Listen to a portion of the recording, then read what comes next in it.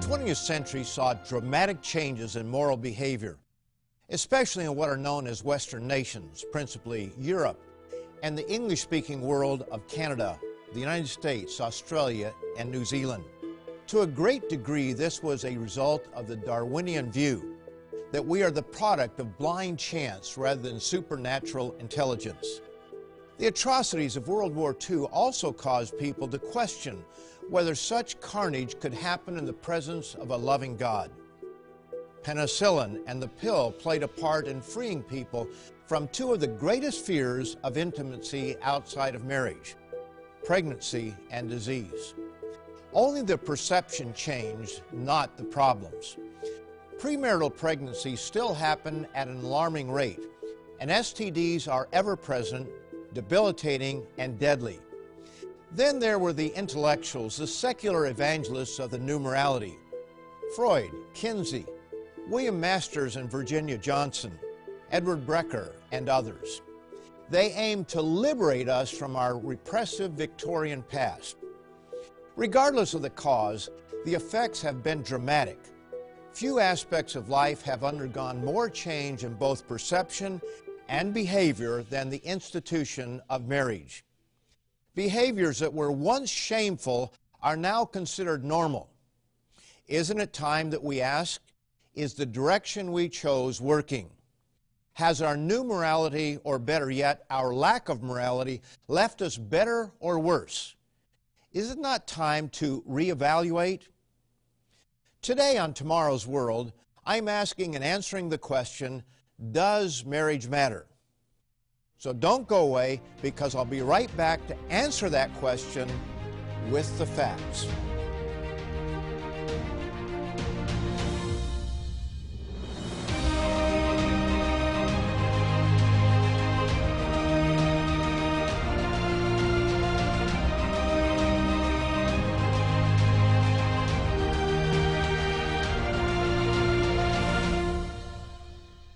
Welcome to Tomorrow's World, where today we will explore the question, does marriage matter? This is no trivial question, because I guarantee that every one of you watching this program is touched by the answer.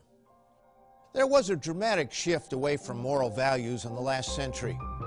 A majority of people in professing Christian nations in America, Europe, and elsewhere once had a certain consciousness of God.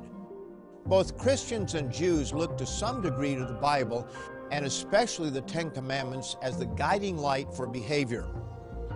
Those rules tempered raw human behavior. But during the second half of the 20th century, belief in God and morality in these nations declined rapidly. The philosophy of secular humanism replaced the Ten Commandments in courts and educational institutions. Secular humanism expresses the view that humans can be ethical and moral without religion or God.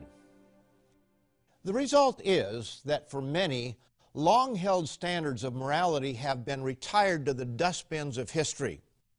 Regarding views on marriage, the Toronto Star describes a new paradigm. Traditional values are almost frowned upon among young singles in downtown Toronto, where a certain sex and the city casualness remains an ideal. I think that there's this new shame to saying you want to get married, like it's not cool or something.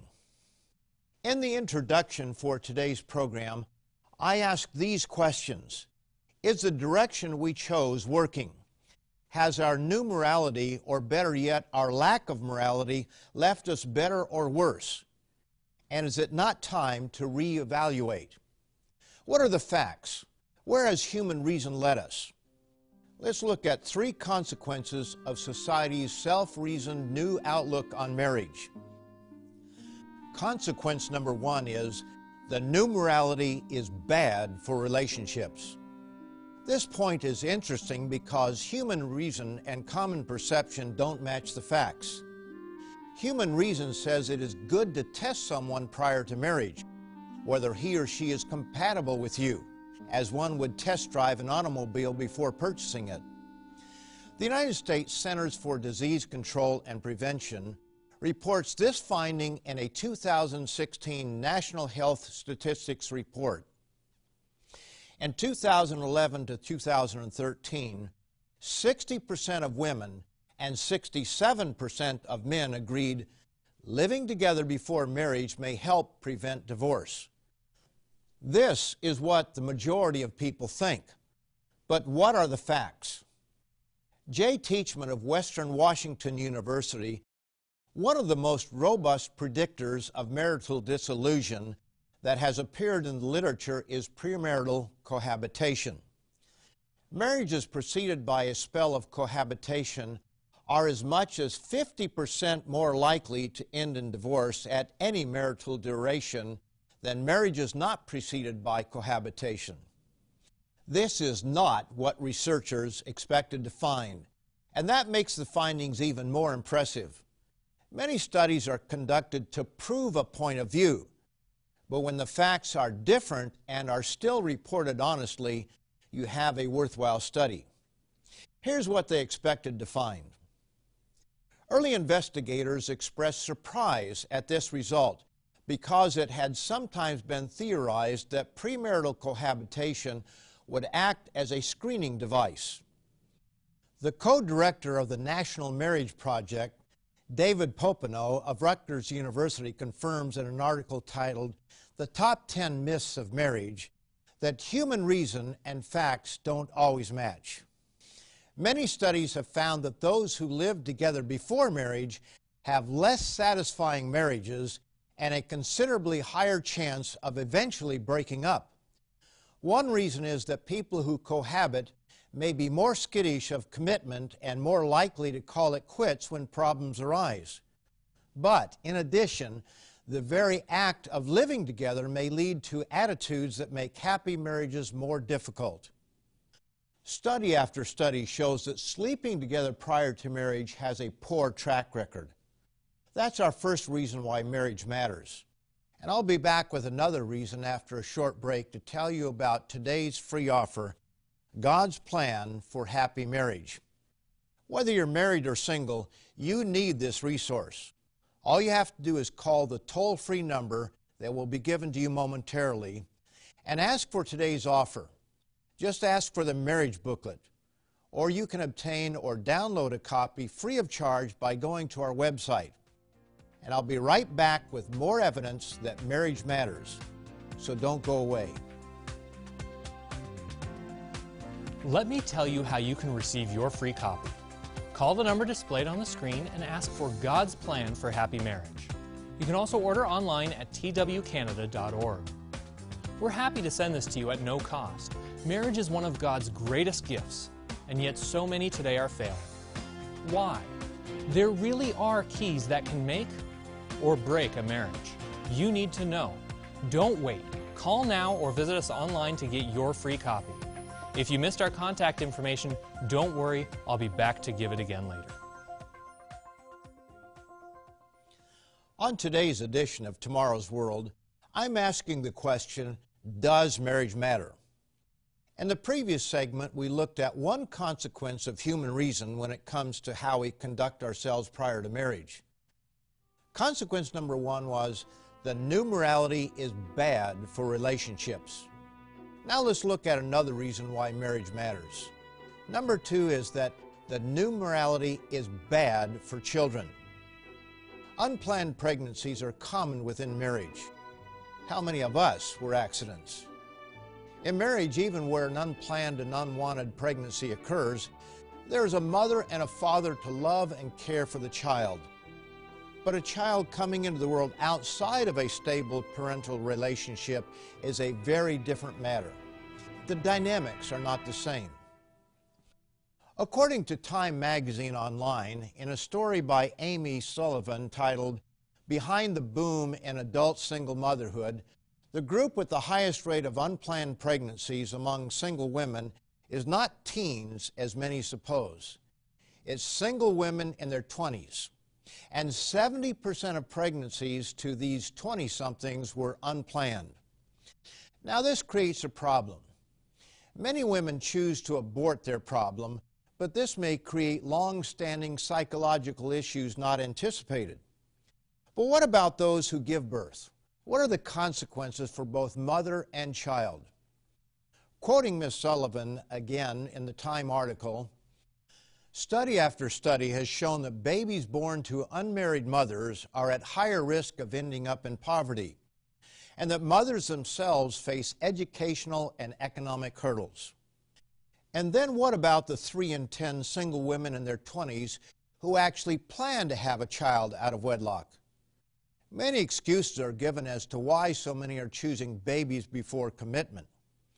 And one such excuse is that of poverty. Men can't afford to raise a family. Is this valid reasoning?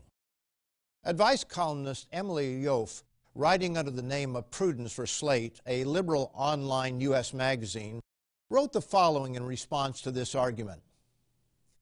Scholar Kay Heimowitz turns the argument around and says it's not that harsh economic conditions lead to women having children without fathers, but that the decision to have children without fathers leads to harsh and self-perpetuating economic conditions. She explains that having the belief that a solid marriage is central to one's life, that it precedes starting a family, encourages women and men to make important choices based on self-discipline and deliberation. This is a formula needed for upward mobility, qualities all the more important in a tough new knowledge economy. Ms. Yoff describes the current single-parent scene in America as a national catastrophe. While she promotes the importance of marriage and family, readers respond with a variety of excuses such as, having a child will be stressful and life-altering enough. Parents need to work on their relationship on their time schedule. I feel that a baby is its own blessing. Have that blessing before you get married. And how dare you imply that an unexpected pregnancy should lead to marriage? Note that all these excuses are emotionally, not factually based. When Ms. Yoff is confronted with the accusation, "You are simply out of touch with modern culture," she replies, "That may be, but it also means that modern culture is out of touch with the needs of children." Some researchers identify out-of-wedlock births as the chief cause for the increasing stratification and inequality of American life, the first step that casts children into an ever more rigid caste system. Studies have found that children born to single mothers are vastly more likely to be poor, have behavioral and psychological problems, drop out of high school, and themselves go on to have out-of-wedlock children. In today's postmodern world, facts don't seem to matter. We now live at a time when the forces of emotion, personal opinion, self-expression, and the mantra, "Your truth may not be my truth," prevail. But truth is not fluid. Either something is true and can be backed by facts, or it can't. Note this study. For 10 years, the Fragile Families and Child Well-Being Study at Princeton University has followed the families of 5,000 children, 3/4 born to unwed parents. According to the research, most of these parents, both women and men, said they wanted to get married and to each other. But they somehow feel this mutual decision is beyond their power to make. And by not making it, the forces of inertia start pulling them apart. 5 years after their children's births, only 16% of the couples had married, and 60% had split. So far, we've seen that the new morality is not good for relationships or children. After a 30-second break, I'll give you a third consequence of our humanly devised approach to morality. But I want to remind you of today's free offer, God's Plan for Happy Marriage. If you're married, why not learn how to make your marriage even better? And if you're unmarried, discover the secrets that may increase your odds of forming a marriage relationship. God's Plan for Happy Marriage is yours, free for the asking. All you have to do is pick up the phone and call, or go to our website. I'll be right back to show you our third and final consequence of humanly devised morality, so don't go away. To request your free copy, Call the number displayed on the screen and ask for God's Plan for Happy Marriage. You can also order online at twcanada.org. Have you ever wondered why morality is under attack? Is the Bible still relevant? Or what does God expect of me? Tomorrow's World magazine examines these important questions and more. It will also be sent to you free of charge. Call us right now or visit us online to get your free copy of God's Plan for Happy Marriage and Tomorrow's World magazine. Enjoy the rest of today's program. So far, we've seen that moral choices do matter. They matter for relationships and to children. One could make a long list of negative consequences for choosing reason over revelation. Historians and social workers know that the breakup of families has a disastrous effect on the fabric of nations. But in this segment of our program, I'm going to focus on one indisputable negative consequence that ought to be evident to all: the spread of deadly and life-debilitating diseases. Consequence number 3, the new morality is bad for your health. Even though 2008 sounds like ancient history to most teens, little has changed since this shocking headline from the Center for Disease Control appeared in newspapers across America. CDC, at least 1 in 4 teenage girls has sexually transmitted disease. Here in Canada, several STIs, that's sexually transmitted infections, are on the rise.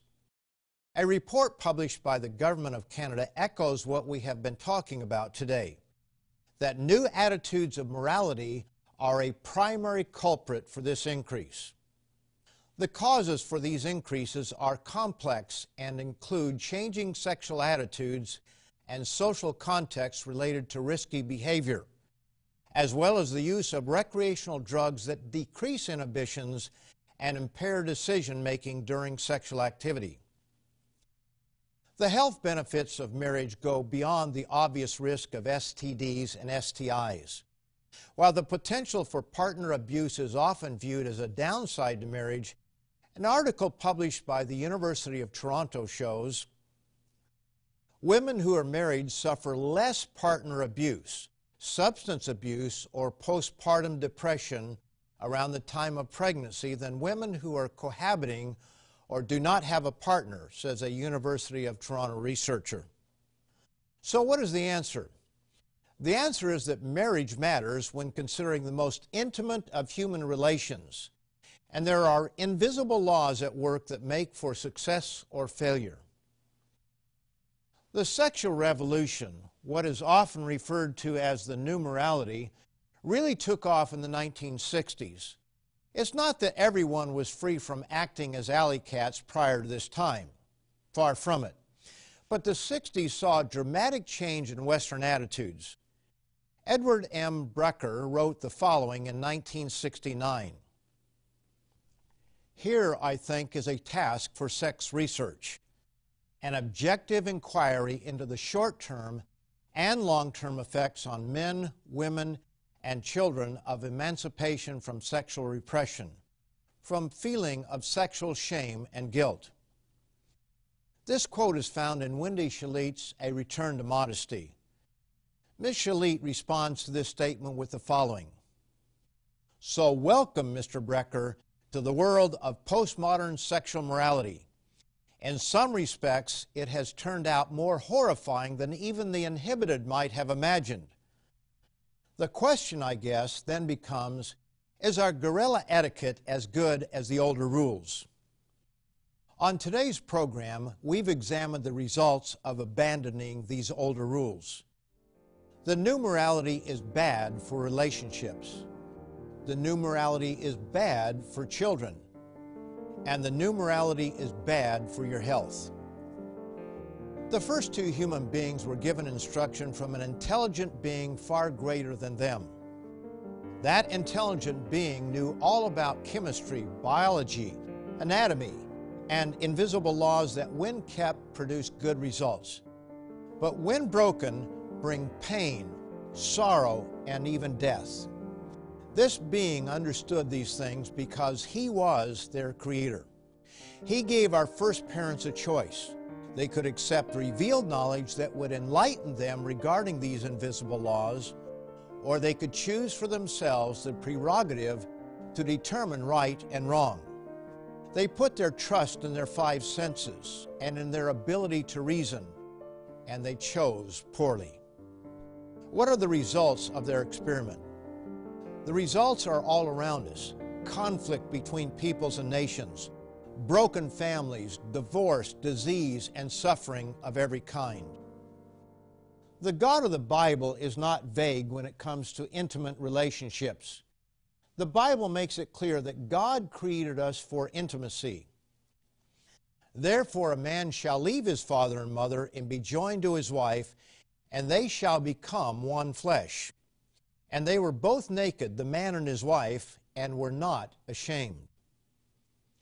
Take careful note that there was no shame at this point, but that would soon change.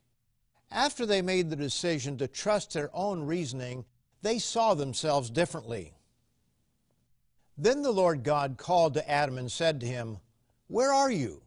So he said, "I heard your voice in the garden, and I was afraid because I was naked, and I hid myself." That's chapter 3, verses 9 and 10. Now, here's a critical point most people read right over. Notice verse 11. And he, that is God, said, "Who told you that you were naked? Have you eaten from the tree of which I commanded you that you should not eat?" It was only after our parents rejected revelation and chose their own way that they saw their bodies in a bad light. Yes, there is a spirit power that messes up the most intimate relationship between men and women, but it's not our Creator. The Bible tells us that full intimacy within marriage is good and proper. Marriage is an institution to be honored, but notice the difference between the married and the unmarried states. Marriage is honorable among all, and the bed undefiled. But fornicators and adulterers God will judge. The foundation of biblical law is love as expressed by the Ten Commandments. One of the commandments is, "You shall not commit adultery." The Apostle Paul also counsels us to avoid sexual immorality because it brings about painful penalties. Notice this in 1 Corinthians, the 6th chapter, and verse 18. Flee sexual immorality. Every sin that a man does is outside the body, but he who commits sexual immorality sins against his own body. Now, in spite of these clear instructions and admonitions, the most intimate of all human relations is too often shared outside of marriage. Our experiment in human reason has gone on way too long. The evidence is in. If we have eyes to see, we must conclude that the God of the Bible knows better than we do. We must conclude that marriage does matter. Here at Tomorrow's World, we're not so naive as to think that we have the ability to change anyone's behavior. But we do believe that we can present the truth of the Bible along with factual information from which individuals can choose. For those who have eyes to see and ears to hear, the results of human behavior are obvious. Disobedience to God's laws brings pain and suffering. Obedience to His laws brings comfort to life. Now, if you want to learn more about the invisible laws governing marriage, be sure to order your free copy of God's Plan for Happy Marriage. And stay tuned after the program for Tomorrow's World Answers, where we answer your questions straight from the Bible. And be sure to come back next week as Stuart Wachowicz, Michael Haycoop, and I give you the good news of Tomorrow's World. To learn more about today's topic, visit twcanada.org. You can also order by calling us at 1-866-784-7895 or by writing to us at Tomorrow's World, P.O. Box 409, Mississauga, Ontario, L5M 0P6. You will also receive a free subscription to Tomorrow's World magazine, revealing God's principles for leading an abundant and happy life while providing insight into current and future events. Welcome to Tomorrow's World Answers. Many are familiar with the biblical command that a wife must have respect for her husband. What instruction does the Bible give concerning how a husband is to treat his wife? Over the centuries, many cultures have arisen in which wives have not always been treated with the respect and honor they were to show to their husbands. This has led to many sad relationships, and in some cases tragedy, where wives have been badly treated and have not been viewed as making a contribution of equal value to the husband in the marriage. Even some large religions have fostered the view that wives are of lesser value than their husbands. What does the Bible actually teach? It is interesting that in giving the fifth commandment, children were to give honor equally to their fathers and mothers. Honor your father and your mother, that your days may be long upon the land which the Lord your God is giving you. In ancient and even some contemporary societies, marriages were arranged. This occurred even in biblical times. Yet in the scriptural record, we see women respected enough that the prospective bride was given a choice. We can see an example of this in a marriage being arranged for Isaac, the son of Abraham, to a young woman named Rebekah. Then they said, "Let's call the girl and ask her about it." So they called Rebekah and asked her, "Will you go with this man?" "I will go," she said. God clearly expects a husband and a wife to behave with the utmost loyalty and kindness toward each other. God despises it when a man is unfaithful to his wife, flirting or carrying on with another woman. You ask, why? It is because the Lord is acting as witness between you and the wife of your youth, because you have broken faith with her, though she is your partner, the wife of your marriage covenant. Not only were husbands instructed to remain faithful to their wives, they are also instructed to love them to the greatest degree imaginable, in the same manner that Jesus Christ loves us. Husbands, love your wives just as Christ also loved the church and gave himself for her. While some try to argue that the value of a woman is degraded in Scripture, husbands in the New Testament church are clearly taught to show kindness, love, and respect to their wives, and they will do so if they truly desire to be called Christian. To submit a question for the show, email us at twanswers@tomorrowsworld.org. Be sure to watch us online at twcanada.org or by searching Tomorrow's World Answers on YouTube. At our website, you can also watch this and many more Tomorrow's World programs. Call 1-866-784-7895, write, or visit us online today. This program is a production of The Living Church of God.